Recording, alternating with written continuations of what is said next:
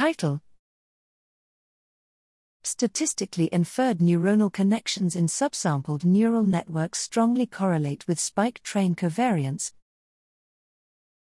Abstract: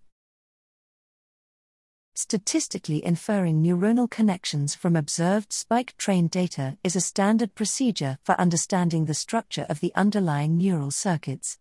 However, the inferred connections seldom reflect true synaptic connections, being skewed by factors such as model mismatch, unobserved neurons, and limited data.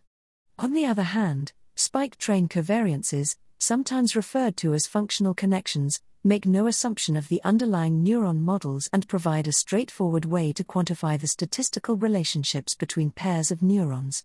The main drawback of functional connections compared to statistically inferred connections is that the former are not causal, whereas statistically inferred connections are often constrained to be.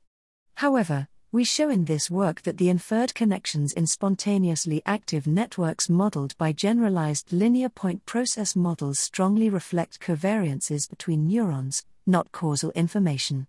We investigate this relationship between the neuronal connections inferred with model-matched maximum likelihood inference and the corresponding spike-train covariance in a nonlinear spiking neural network model. Strong correlations between inferred neuronal connections and spike-train covariances are observed when many neurons are unobserved or when neurons are weakly coupled.